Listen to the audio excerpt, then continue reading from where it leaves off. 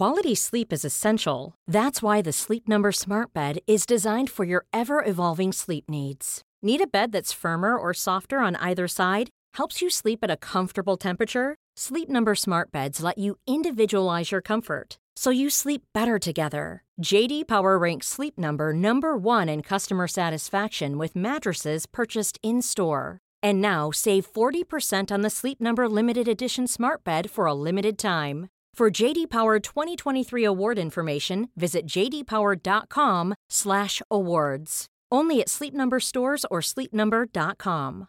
Ryan Reynolds here from Mint Mobile. With the price of just about everything going up during inflation, we thought we'd bring our prices down. So to help us, we brought in a reverse auctioneer, which is apparently a thing. Mint Mobile Unlimited Premium Wireless. How to get 30, 30, bit to get 30, bit to get 20, 20, 20, bit to get 20, 20, bit to get 15, 15, 15, 15, just $15 a month? Sold! Give it a try at mintmobile.com/switch. $45 up front for 3 months plus taxes and fees. Promo rate for new customers for limited time. Unlimited more than 40 gigabytes per month. Slows full terms at mintmobile.com.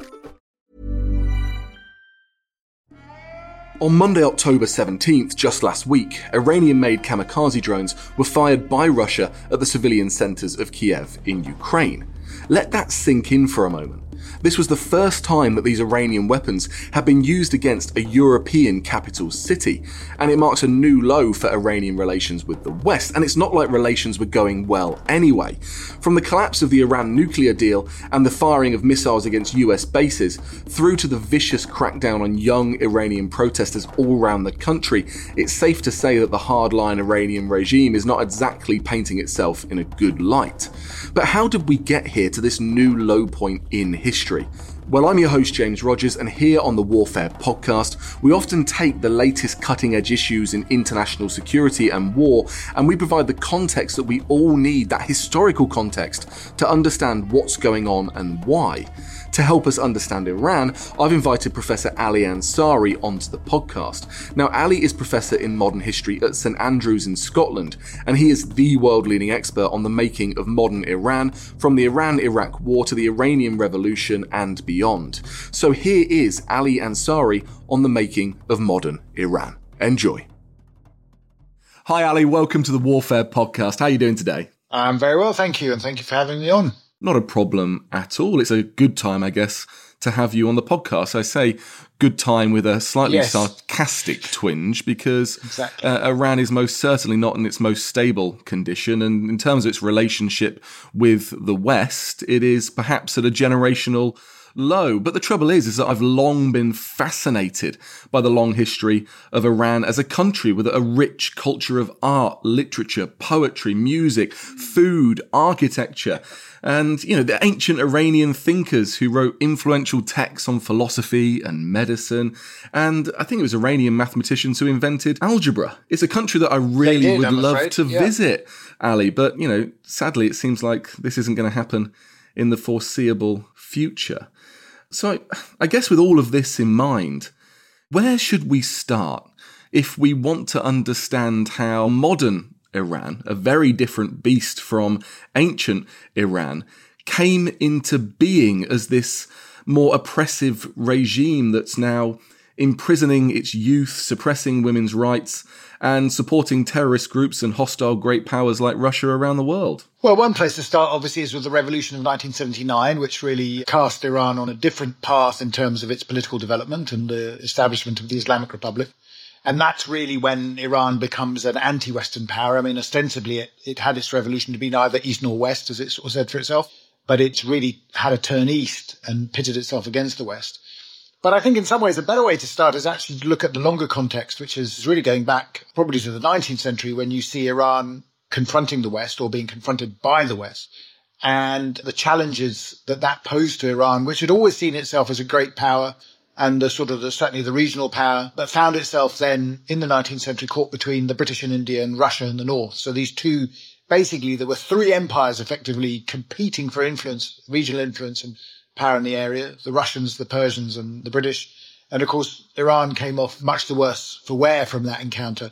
And that's helped shape really its outlook ever since. I mean, successive regimes, whether monarchical or Islamic Republic, have tended to have at the heart of their, I suppose, identity crisis their strategies, whatever, is this aspiration to restore Iran to a sort of what they consider it to be, consider it to its rightful place in the community of nations.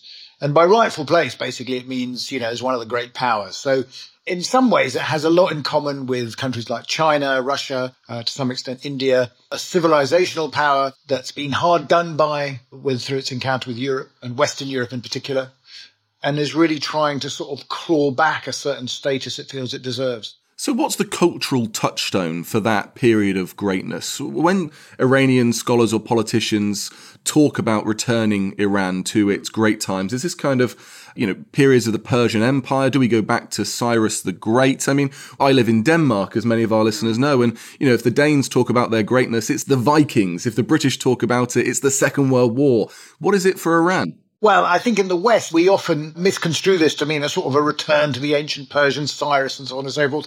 Now, the figure of Cyrus the Great is an enormously popular figure in modern Iran for various reasons, for obvious reasons, actually, in many ways. But in terms of Iran's greatness, it doesn't need to go back that far as in the Iranian consciousness. We're really talking about its position as a sort of a great power in the 16th and 17th centuries, even as an imperial power through the 18th century. So in many ways, of course, in Iranian sort of the way they imagine themselves, they will look back to a pre-Islamic era, but not actually to the Achaemenid era. They look in some ways to a Sasanian era, which is the great pre-Islamic empire in Iran, and essentially sort of covered in territorial terms a larger territory than Iran occupies now, but certainly not as large as the empire of Cyrus or Darius or Xerxes.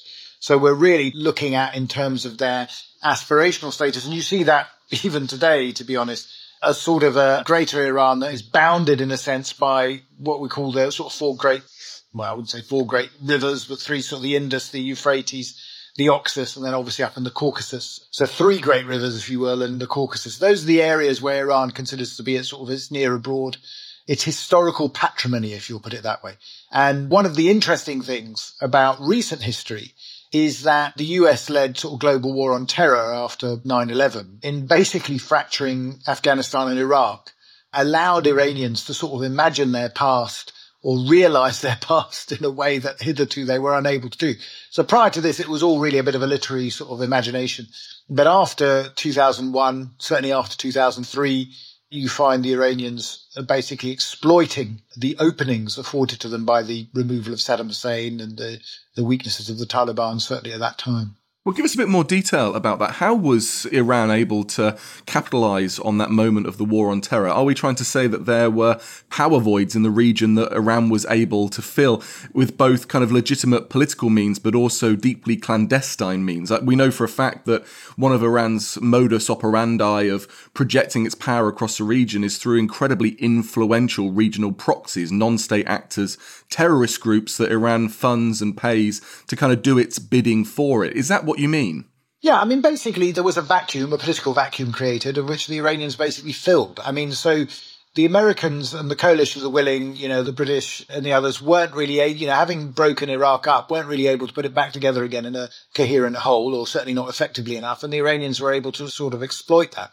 And they did so really by influencing and infiltrating proxies, having a better knowledge of the area than certainly the Americans seemed to have. I mean, it was very striking in Iraq that there were strong religious links, obviously, between the Shia clergy in Iraq and Iran. The Iranians were able to cope with Arabic much better than the Americans were, largely through that religious angle. But also in social and cultural terms, there was a stronger affinity, and they were able to negotiate and navigate that political landscape far better than the coalition of the willing were. Of course, in Afghanistan, it was easier in many ways because the language is the same, effectively. I mean, Dari is basically a version of Persian. So the Iranians were able certainly to make much more headway there. Certainly in western parts of Afghanistan, you have to remember that Herat, those western areas of Afghanistan, used to be part of the Iranian patrimony until the mid-19th century. So there are areas here where the Iranians have a long-standing cultural affinity, shall we say, political and cultural affinity, which they were able to exploit and then obviously translate into political and then military power through, as you say, the use of proxies. Now, obviously, they'll dispute the term terrorists or others. They will use the term militias, Shia militias, but certainly proxies. I mean, by and large, what they're doing is they are expanding their networks, paying local Iraqi Shia militias to do their bidding. And has it been a success? Well, many Iraqis would dispute it. I mean, the Iranians have basically argued that they have to have a degree of influence there as a consequence of the Iran-Iraq war. They don't want to see a threat emerging from Iraq again. But have they made Iraq a better place? Questionable. And I guess the pinnacle, the moment at which all of that came together, was when General Soleimani was in Baghdad, in Iraq, liaising with some of those groups that they were supplying some high-tech military technologies to. Absolutely. And you see, Soleimani was an Arabist. And this was the thing about his assassination in 2020, of course, is it knocked out for the Iranians their key link with most of these Shia militias. His successor is not an Arabist. His successor, Ghani, is a Persianist through and through and really has developed his experience in Afghanistan. So he's much more effective on the eastern border.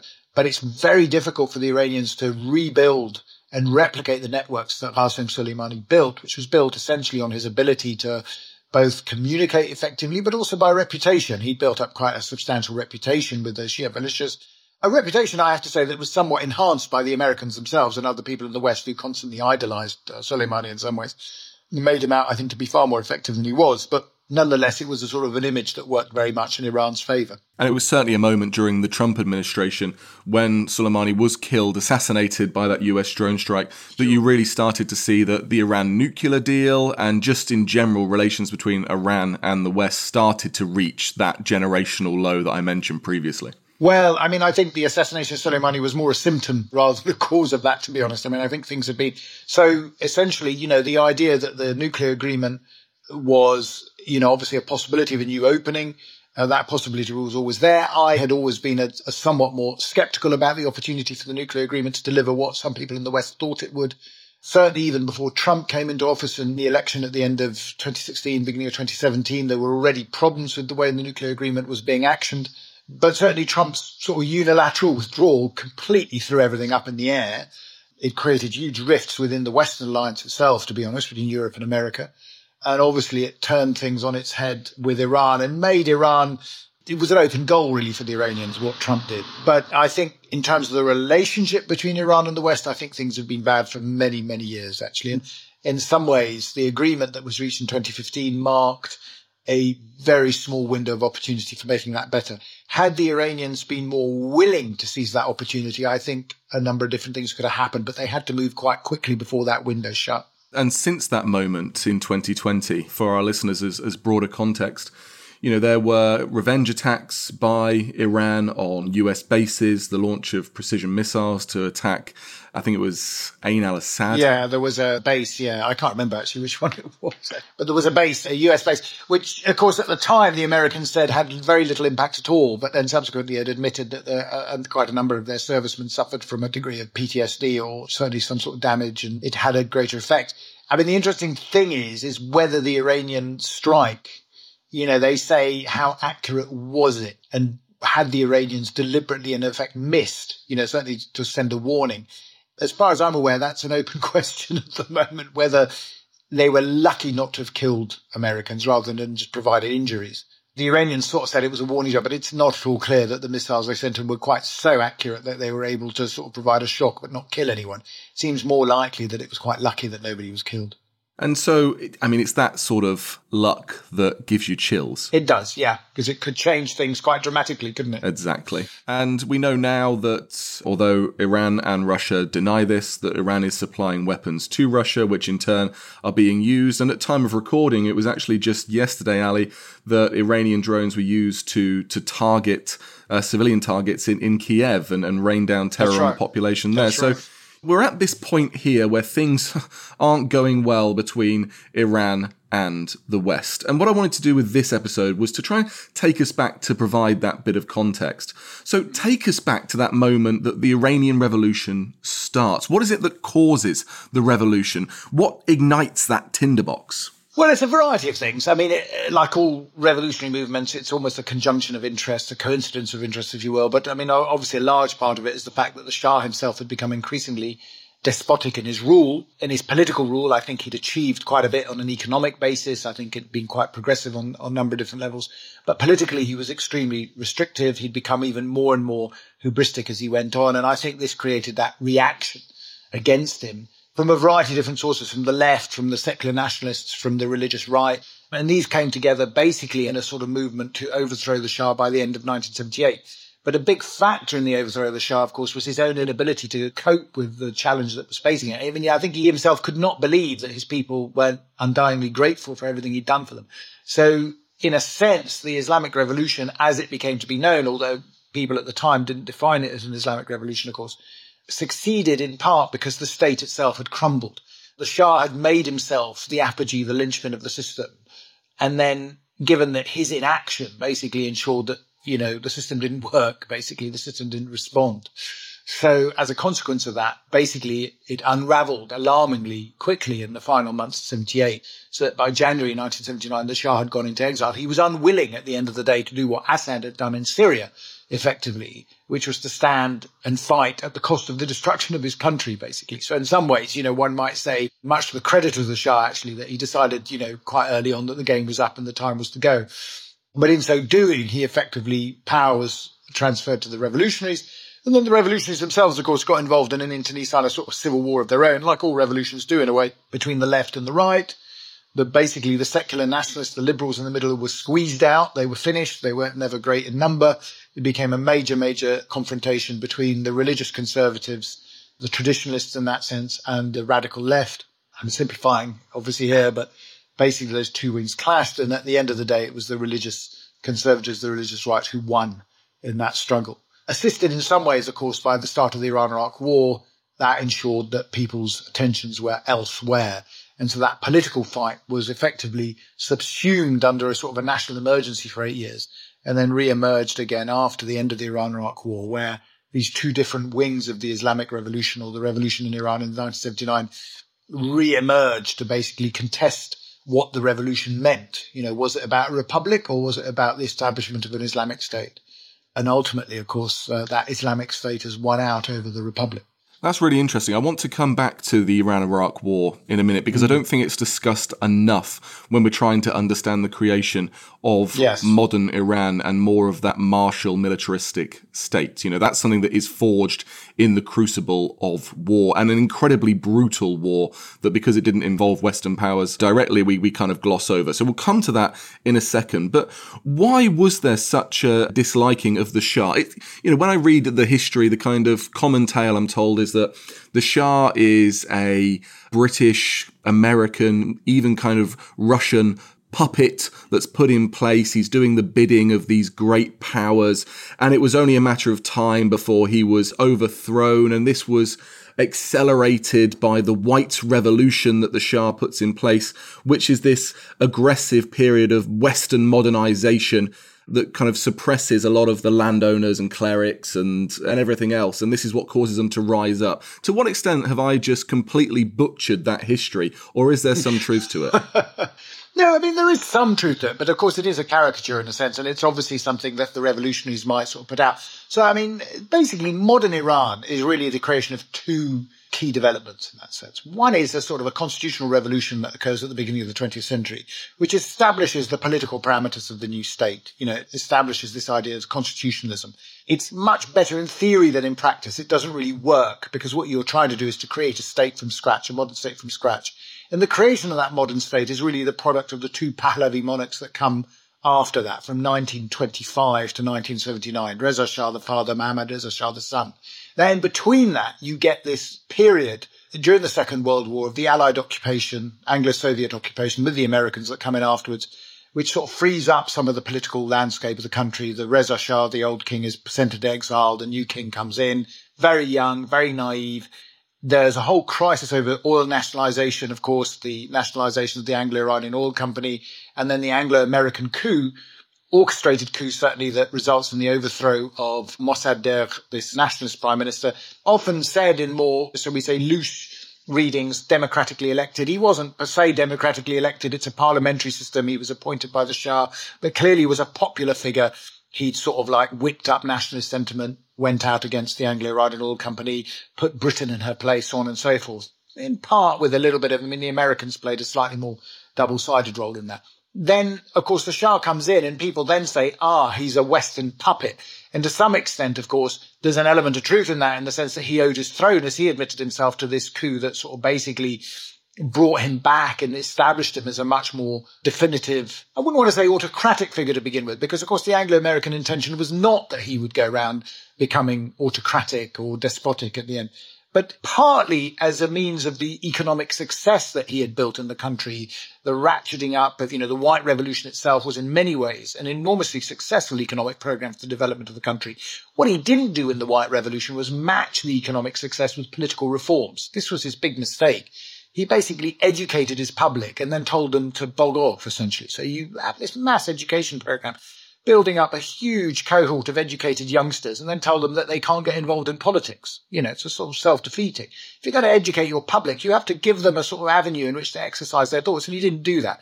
Instead, he grew increasingly hubristic and on the back of what he perceived to be the economic success he developed. And he always used to say that democracy only works when people are so well, when everyone has a PhD, was the rumor, And as people said, when the hell is that going to happen? It's not true anyhow, Ali. I think we can safely say. It was sort of like a bizarrely different, he said, well, democracy might work, it might work. He was very skeptical about it. So basically what happens is that the idea that he's a Western stooge, I think, is very, very simplistic in the sense that actually by the 1970s, there's enough evidence to suggest really that the tail starts to wag the dog. The Shah, after the phenomenal oil price shock of 1973-74 after Yom Kippur, but the Shah has a major role in the ratcheting up of the oil price. I mean, most of us forget, we always see this as an Arab oil boycott. Actually, it was the Iranians who really pushed it at the end of the day. And he multiplied the level of income Iran could have. And of course, this put the Iranian economy into a sort of a burnt out, is not the right term, but I mean, it was so overheated that effectively inflation, corruption, so on and so forth rose. And because of the lack of political reform, you see, of course, because of the lack of a sort of a legal framework for all this stuff, this economic growth just became chaotic. And this really, at the end of the day, is why the revolution sort of builds up against him. He was able, effectively, to alienate everyone, including those who should have been really his staunch supporters. And of course, he was, at the end of the day, a pro-Western ruler. He certainly saw a lot in the United States, less so in Britain, but there was a relatively close relationship with Britain. But I think it would be wrong to put him down as a puppet. He most certainly was not a puppet by the end of the 70s. He was increasingly confident in his own abilities, and that was really in some ways his own undoing. And then it's also a key consideration about his personal health, because I believe that he had quite late-stage cancer at this point and puts up this show that him and the family are going on holiday, but that's the last you see of the Shah, and then he's dead within 12 months, is that right? Yeah, so he was diagnosed with cancer in the early 70s, which he kept extremely secret. Now, interestingly, had there not been the stresses, shocks and strains of the revolution, I suspect his cancer would have been managed through the 80s. He himself, interestingly, in a private discussion with, believe it or not, Tony Benn, who goes to see him in 1977 to discuss nuclear cooperation of all things with Iran, he reveals in a discussion with Tony Benn that he plans to abdicate in around 1985-86. And he said, then I will mentor my son through, and he sort of has this idea. So he has this vision of him going on. And my sense is that the cancer was probably manageable. And it was really the stress of the revolution that killed him.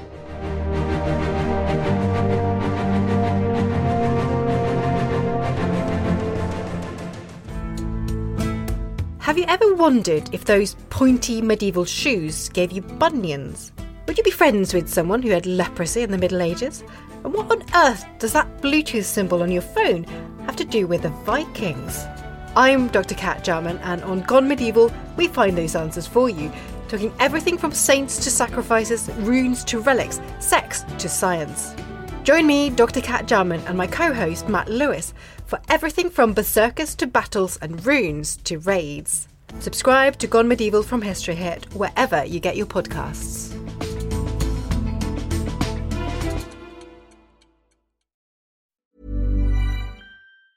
This Mother's Day, celebrate the extraordinary women in your life with a heartfelt gift from Blue Nile. Whether it's for your mom, a mother figure, or yourself as a mom, find that perfect piece to express your love and appreciation. Explore Blue Nile's exquisite pearls and mesmerizing gemstones that she's sure to love. Enjoy fast shipping options like guaranteed free shipping and returns. Make this Mother's Day unforgettable with a piece from Blue Nile. Right now, get up to 50% off at BlueNile.com. That's BlueNile.com. Quality sleep is essential. That's why the Sleep Number Smart Bed is designed for your ever-evolving sleep needs. Need a bed that's firmer or softer on either side? helps you sleep at a comfortable temperature. Sleep Number smart beds let you individualize your comfort, so you sleep better together. J.D. Power ranks Sleep Number number 1 in customer satisfaction with mattresses purchased in-store. And now, save 40% on the Sleep Number Limited Edition smart bed for a limited time. For J.D. Power 2023 award information, visit jdpower.com/awards.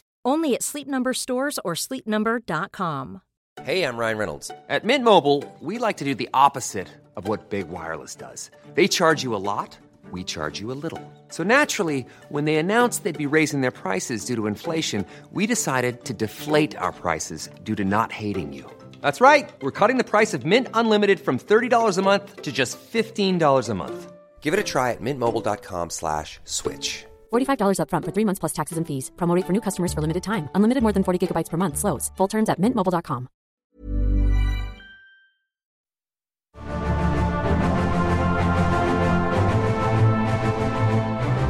From this point onwards, things start to get worse for many people in Iran. Like you say, this is an incredibly well-educated population who have enjoyed certain freedoms that we have in the West, and these start to get oppressed very quickly. You have the implementation of Islamic laws that women have to cover up, laws around education. There are mass protests. There are people put into prisons. You can't publish certain materials. There are many, many of Iran's youth who are simply murdered. And it's at this moment that you start to see the shaping, the making of the Iran that we see and know today. Yes, I mean, I think what I always said to people, I say that the Islamic Revolution and Republic doesn't have any of the virtues of the Shah, but has multiplied the vices, if I can put it that way. I mean, it's, I think there were various trajectories the Islamic Revolution could have gone in the Islamic Republic. I think there was an opportunity really at the end of the 1990s for it to take a much more Republican, moderate route. It decided not to for various reasons. And this sort of tension, I mean, the best way to look at the Islamic Republic is to really see it as a sort of a hybrid, an unhappy, I almost call it an unholy alliance or an unholy marriage between Islam and republicanism. They tried to marry these things together. And for many years, they tried to argue that actually it worked, that they had produced something new, that the Islamic Revolution had produced a new type of political system. In the event, actually, this marriage proved very unsuccessful. And the reason being really that the Republican elements that we would find familiar, I mean, basically the Republican side of the constitution in Iran is largely lifted from the French Fifth Republic. I mean, it's very familiar. But what they did is they sort of like loaded on top of this whole sort of panoply of Islamic sort of revolutionary government, which basically gives absolute power, and I mean absolute power, to this supreme leader, this supreme jurist, this guardianship of the jurist. And it means really that at the end of the day, all the things that we would find familiar. So if you were a young person in Iran and you'd say, the constitution guarantees my right to freedom of speech and, the right to gather and the right to join a trade union and all this sort of thing. But then what the Islamic element of the constitution says is that you have the right to do all these things, it says, unless it contravenes Islamic law. And who has the right to define what is Islamic law? It's this supreme leader who basically has the final say on all this. So basically all these, quote, rights that are sort of enshrined in the constitution under that sort of Republican element, they're not inalienable in any sense. They're basically at the prerogative of the supreme leader. So the whole thing is a bit of a mishmash. So you have all of these rights in the world unless the Ayatollah says no. Exactly. Now we're going to go into some more detail about the really quite harrowing accounts of what happened during the Iranian Revolution in our episode next Monday, which is with Nasrin Parvaz, who was sentenced to death just after the Iranian Revolution for her work on human rights. And she was sadly terribly tortured during that period, but survived to tell her story. And so, if you don't mind, Ali, I'd be really interested to go back to that topic of the Iran-Iraq war, because this is parallel to this moment of suppression in Iran, and it must have had quite a substantial domestic impact. Could you say that because of the threat of Saddam's invasion and his forces trying to kind of overthrow Iran, that they saw it as justifiable to suppress their public? Yes, I think that's absolutely right. I think and also the public became more tolerant of this. I mean, when you're facing a national emergency and a war, and remember, the Iran-Iraq War is the first modern war fought by Iran. by which I mean it's the first war that basically involves civilians. It was the war of the cities, the bombing, the missile strikes on various cities. It's as close to a total war that the Iranians have known. So it is a matter of national emergency. And when you're trying to impose a much more restrictive, austere political and economic life, you can justify it and people will put up with it. So in the sense, the imposition of mandatory hijab, the veil, which, many women opposed. I mean, there were huge protests right at the beginning of the revolution against this, saying this is not why we've had a revolution. Of course, the minute the war starts, these sort of protests become unpatriotic. So it was easier for them to impose various things.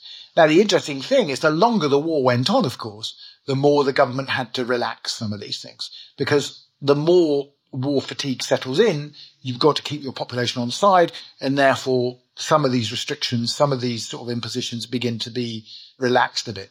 But after the war is over, then you then say, all these people have died, all these martyrs died for what? They died so we could have a better Muslim country, or whatever, as they sort of argue it. That's a matter of debate, but that's the way they put it. And of course, again, that's used as a way to emotionally blackmail the population, effectively. You're offending the blood of the martyrs by not wearing your veil properly. That is fascinating. The things that a state can do in times of supreme emergency. Absolutely. Yeah. So those who did try and rebel against these new Islamic laws and regimes, were they branded as spies or agents of the West or agents of Saddam that are trying to bring down the country? I mean, they didn't really have to go. I mean, those who were politically active, yes. Those who are believed. But those, for instance, who are breaking social infringements, say, for instance, the veil, it's not so much that they're seen as agents of the West, not in a deliberate sense, but they're seen as corrupted, and we have to sort them out. So it's different. It's slightly different. But if you're politically active and are seeking a change, then yes, you're immediately a fifth column, you're an agent of Western imperialism, so on and so forth. So it all depends on your ambitions. And take us into the details of the war itself, because, many people might not know that this isn't a short war. This goes on for 8 long, hard years. And there's some that claim that at least 1 million lives are lost. This is a war between 1980 and 1988 that we've largely glossed over, in which 1 million lives are lost, Ali. Yeah, so let me correct you on that from the start. So the 1 million lives lost is something that comes in, and as all military historians, would sort of say, the minute you get into figures of 1 million, you ought to start sort of being a little bit more sceptical of what the Iranian regime is saying, because that's what they use. And you see this a lot. In fact, I'll do a mea culpa for you now. The first edition of one of my books actually has this figure in it. I sort of say 1 million casualties. I'm a little bit more aware. I don't say deaths. I say casualties a bit more. But still, subsequently, my research revealed, and I was looking at people, that the Iranian government did their own research on the level of casualties and deaths and whatever. And it turns out that the total number of fatalities we're talking about here, from the war, is around 220,000. So, I mean, obviously, there's a lot more injuries. Okay, you can add that wounded and people, with gas and damaged lungs and so on and so forth. But the fatalities basically taken from the official statistics, and, we can assume some of it's an underestimate, but certainly from the official statistics of those who were claiming payments as a result of their martyred families, so the payments that were going out, the total is, the figures are somewhere between 188,000 and 220,000. I would go for the 220,000 because I think over the years, obviously, people die of their injuries and so on and so forth.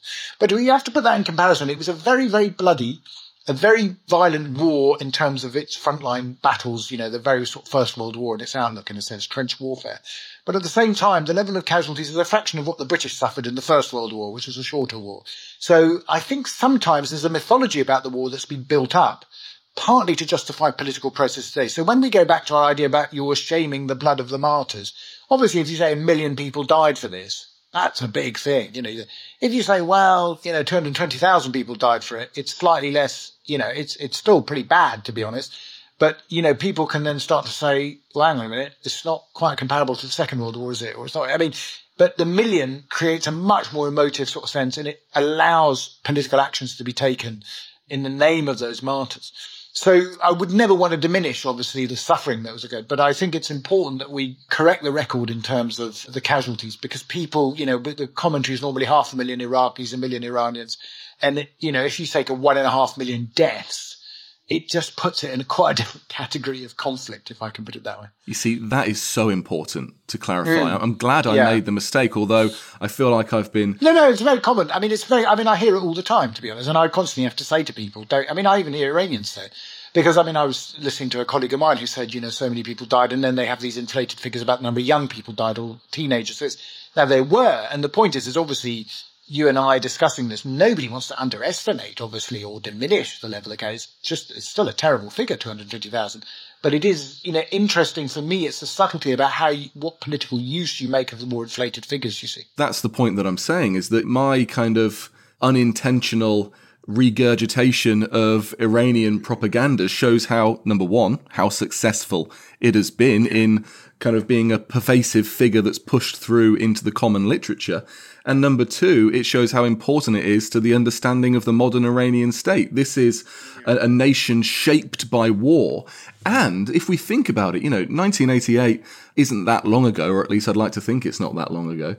And so if you think about the political leaders who are in charge in Iran now, they cut their teeth during that war. Their entire political and military sense of the world is built around that conflict. That's right. That's right. And there's a whole mythology. I mean, I wrote a piece recently on the whole mythology of the war.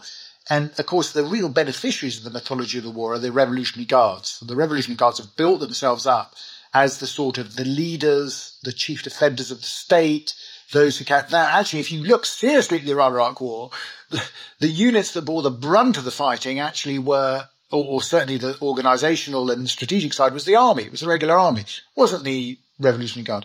And many of the most serious casualties were taken by the Islamic militia, known as the Basij at the time. They were the ones that were going over minefields.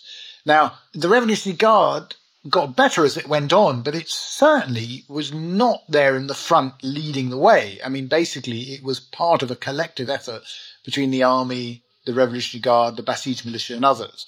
But in the aftermath of the war, the IRGC, the Revolutionary Guard, had basically taken all the spoils. As far as they're concerned, they were at the front. And recently, even in the last 2 years, when I was looking at it, a number of military, naval, military, others, but the regular armed forces have complained that their own role in the war and the defence of the motherland has been somewhat whitewashed out of the narrative. That's what we needed to know. And thank you so much for bringing us that history to the podcast. Would you say it is that combination between the Iran-Iraq war and the Iranian Revolution that when we do analyse them together and see how they interplay with each other, that really do help us understand why Iran is the way it is today? Do you think they're the most important legacies that help us see how this regime has been able to survive up to now? I think if you're looking at the leadership and the political establishment, yes. I mean, they for them, the Islamic Revolution is, D-Day. It's basically the foundation myths of the state are all there. And then add to that the Iran-Iraq war, this tremendous sacrifice. It creates also that sense of a country under siege. It sort of feels it's essentially a sort of a revisiting of the Blitz mentality in that sense. So the Iranians had this notion it was us alone against the world. A lot of this is embellished in order to give legitimacy to the establishment. Now, interestingly enough, for many younger generations, of course, this is all dim and distant history. They're not particularly interested in it. If you look at the current demonstrations in Iran, they're not remotely interested in, what the revolution or the war was about. It's ancient history for them. So it hasn't had the same effect. But the revolutionary leadership has maximized, in a sense, the bloodshed, the sacrifices shed. Another figure that people don't really realize is until the Shah left in January 1979, the total number of fatalities in the lead up to the Shah leaving the country is about 2,750. I mean, that's nothing, actually, when you think about it in the great revolutions of the world. The vast majority of casualties occur afterwards in the civil war that takes place between the left and the right. So, but if you listen to people, and particularly the political leadership, they'll say, 50,000 people died to overthrow the Shah. Nothing close to that figure. Nothing close to that figure. And their own figures show that. So, when they're serious about it, when you look at scholarly articles in Iran, they'll acknowledge actually that the level of casualties to the overthrow of the Shah were relatively slight for a revolutionary upheaval of the nature that you had. But it's certainly something that's embedded within the psychology. If you want to understand the way in which the Iranian leadership look at the world, it's forged in that sort of revolutionary and war generation, and the legacy of that for them is enormously important. But the question for us as historians is to what extent has this been embellished really for political purposes? In what extent is it true? To be honest, that's an ongoing debate because we don't have actually as much information as we would like And for reasons that you've highlighted yourself, of course, the West has been curiously uninterested, actually, in the Iran-Iraq war, because we're not sort of like combatants or involved in it. But actually, when you talk to people who are like us, a bit more interested in military history, everyone sort of says that, rather than start everything with the Gulf War in 91 or in the second Gulf War of 2, we should really be looking at the Iran-Iraq war as the context for that. It's a much more significant experience. Exactly, because Saddam is then bankrupt from the Iran-Iraq war, and so he invades Kuwait to get money. Yeah, he raids the piggy bank, basically. And it was very obvious at the time. You could see what was going on because he was bankrupt. He'd indebted himself to the West, effectively. The Iranians, on the other hand, interestingly enough, because they were sanctioned, actually came out of the war almost with a balance of payments sort of like, it was okay. It was sort of steady. They weren't in huge deficit because they hadn't been able to buy anything. So, what they did buy was from sort of North Korea or whatever. So it wasn't going to cost them a huge amount of money. So they had no reason to, for them, they actually came out of the war as much as it shattered the economic, let's not have any, underestimation of what it did to the Iranian economy and politics going forward. I think it shattered it in many ways. Still, they probably came out better than the Iraqis did. Wow. Well, Ali, thank you so much for debunking so many myths about this history, for telling us just so much of the important points of that recent history that help us to understand the modern security, international security and environment of war that we're seeing today. I think it's kind of the classic case. As I heard you speaking, I was thinking of the words of Charles Tilley, who said, war makes the state and the state makes war. Makes war. Yeah. Ali, can you tell us where we can read more of your work? Where can we read more about this history? I suppose there are 3 books, and the book on the Islamic Revolution and the Islamic Republic is actually the first book I wrote, which is called Iran, Islam and Democracy. But that's quite a large tome, and it charts really the history of the Islamic Republic from revolution through to the end of the reform movement and a bit of Ahmadinejad. Actually, no, it goes right up to the JCPOA period as well. Then for those who wish a little bit more historical background, I've got a book on modern Iran from 1797, I have to say, James. So a bit earlier than we would be, but it creates a sort of good context of where we're going. And then a third one, which looks very particularly at nationalism in modern Iran, called as you might suspect, the politics of nationalism in modern Iran. So, take your pick. And there are a few other shorter pieces, but I'm very happy for people to go and pick one of those, or even 2 if they'd like. Or even 3. Well, we will put a link. Or even 3. We will put a link to your books in our show notes. Ali, thank you so much for your time. And if I can urge our listeners next Monday to tune in to Nazrin Parvaz to hear about the details of surviving the Iranian Revolution, which will really dovetail what we've been talking about today perfectly. Ali, thank you so much for your time. Great, thank you. Thanks for listening, but before you go, I've got a very exciting special offer for Warfare listeners. Over on History Hit TV, we're building the world's best history channel on demand, and we want to share it with you. When you sign up for a monthly subscription using the code WARFARE, you'll get 2 things. You'll get 2 weeks free, followed by your first 3 months with 50% off. We release 2 exclusive new documentaries every week, including my new series, Traces of War. And you'll get access to every episode of our ever-growing podcast network, ad-free. So you can listen to Warfare without the interruptions, but also to all our shows like Matt and Kat on Gone Medieval or Tristan on The Ancients. To sign up, just follow the link in the show notes.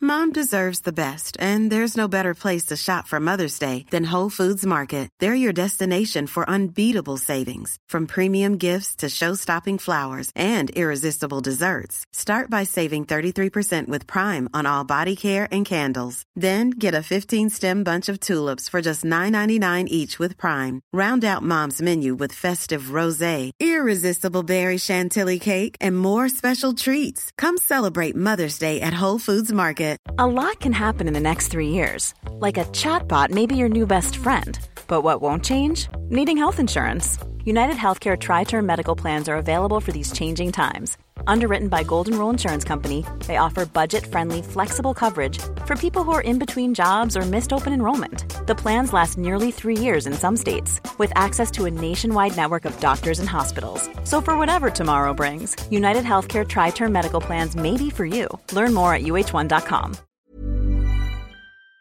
And before you go, remember, as a Warfare listener, you get a special discount at History Hit. Subscribers get access to blissfully uninterrupted, ad-free podcasts and thousands of hours of history documentaries. You've got everything from the American Revolution to my own documentaries like Traces of War, Weapons of War, and 24 Hours in Normandy, where I follow in the footsteps of the Green Howards on D-Day, from their beach landings to being awarded the Victoria Cross, and all the way through their first day where they made it 7 miles inland, further than any other British or American unit. So head over to historyhit.com/subscribe or follow the link in the show notes and use the code WARFARE to get 50% off your next 3 months. That's the code WARFARE to get 50% off. And if you're an Apple listener, you can subscribe for new ad-free episodes within the app. So give it a go. I know you're gonna love it.